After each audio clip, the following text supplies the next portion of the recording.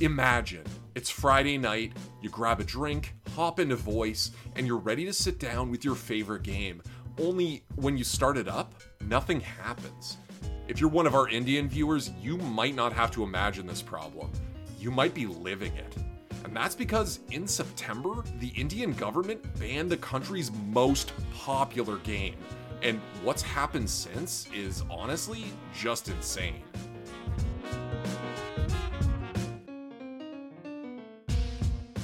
Okay guys, so we've been reporting all sorts of stories on the channel recently. Why don't you hit that sub button, ring the notification bell, and let us know if there are any stories you're keeping an eye on.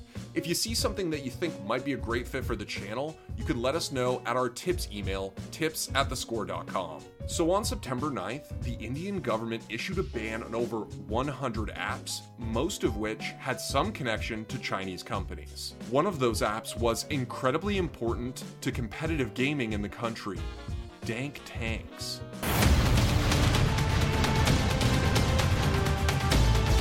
Nah, I'm kidding. There was an app called Dank Tanks, and it was banned, but it's not the important one. I just wanted to say Dank Tanks in a video.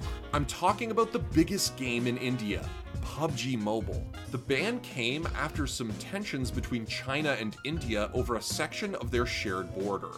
The move has also been linked to Prime Minister Narendra Modi's self-sufficient India slogan. The government technically didn't specifically call out Chinese developers, but it did say that the banned app's developers were, quote, engaged in activities which are prejudicial to sovereignty and integrity of India, defense of India, security of state, and public order. If this sounds familiar, recall that TikTok is actually facing a similar ban in the US, pending both a court challenge and a potential acquisition. Okay, so that's why the app was banned. But why is PUBG Mobile the most popular game in India? Well, mobile esports has become the fastest growing section of competitive gaming there, and it's for practical reasons. Mobile data in India is some of the cheapest on the planet. Yeah, way cheaper than North America or Europe. And while PCs and gaming consoles exist, they're rarer than the most popular gaming platform, the smartphone. PUBG Mobile was the region's hottest esport, overshadowing all sorts of other titles. TSM even partnered with a local org to back a PUBG Mobile team. The game was absolutely massive.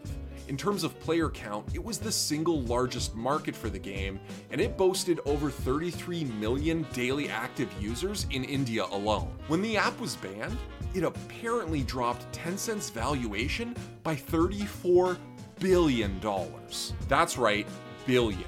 And this number is based on a projected future loss of revenue, not the current income that the company makes from Indian players, which is admittedly smaller than some other regions. So if the Indian government was trying to hurt or reprimand China in some way, it looks like they succeeded. Anyways, PUBG Mobile gets banned in India. Casual fans can't play it, pros can't compete, and content creators, most of whom are on YouTube because Twitch doesn't have any Indian servers, have to find something else to play. For the majority of people, YouTube just makes a lot of sense.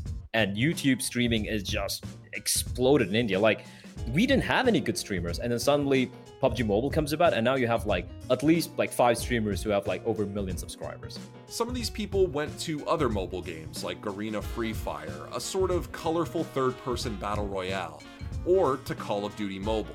Among Us also saw a boost from this, but others branched out from their usual platform, and new games became winners as a result. One example is Valorant, which has seen an increase in viewership even though the country is still very mobile-centric. With them being banned, they're actually switching to Valorant, and all these big streamers are actually playing Valorant, and that's forcing more people to actually watch it, people who weren't necessarily interested in PC gaming to begin with. That's actually created a huge viewership for Valorant in India at least. Maybe PUBG Mobile being banned isn't enough to create a massive countrywide shift to Valorant, or even to popularize PC gaming more generally, but it could definitely help. In terms of esports scene, Valorant is booming. There are a lot of people watching it for Indian numbers. And I think it will continue to grow for a while as long as the streamers itself, who hold this gaming community glued together, keep streaming their game and keep playing their game. But remember that TSM entity team I mentioned earlier? It's not been officially confirmed, but there have been videos that hinted that the roster might actually be learning to play an entirely new game in the absence of PUBG Mobile. I'm talking about League of Legends Wild Rift, a game that aims to replicate the big League of Legends experience in a smaller package. But beyond both being played on phones, there doesn't seem to be a lot in common between both. The game's beta isn't officially available in India yet, but let's just say that VPNs exist. And if that switch from shooter to MOBA happens, that's wild. Imagine your favorite CS or COD team forced to make a hard transition to League of Legends. I mean, I want to see Simple play Draven.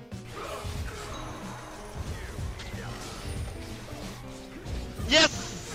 Yes! Man, that was a fucking hard, dude. Anyways, so PUBG Corp has been without their huge Indian player base for a while, but they haven't been idle. About a week after the ban, they announced that Tencent would no longer be responsible for publishing PUBG Mobile in India, but there hasn't really been a response from the government yet. More recently, someone spotted a job posting for a position with PUBG Corp for a corporate development division manager based in India.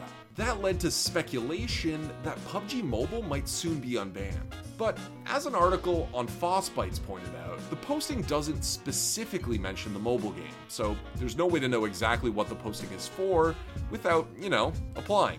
Obviously, this isn't proof of anything besides the fact that PUBG Corp is looking to hire some people, but it's worth keeping an eye on. But in any case, we'll be watching this one closely. This is honestly a ridiculous story that hasn't gotten a lot of attention outside India itself. And as even the US considers similar bans aimed at China, it's a situation we could see play out in countries across the world.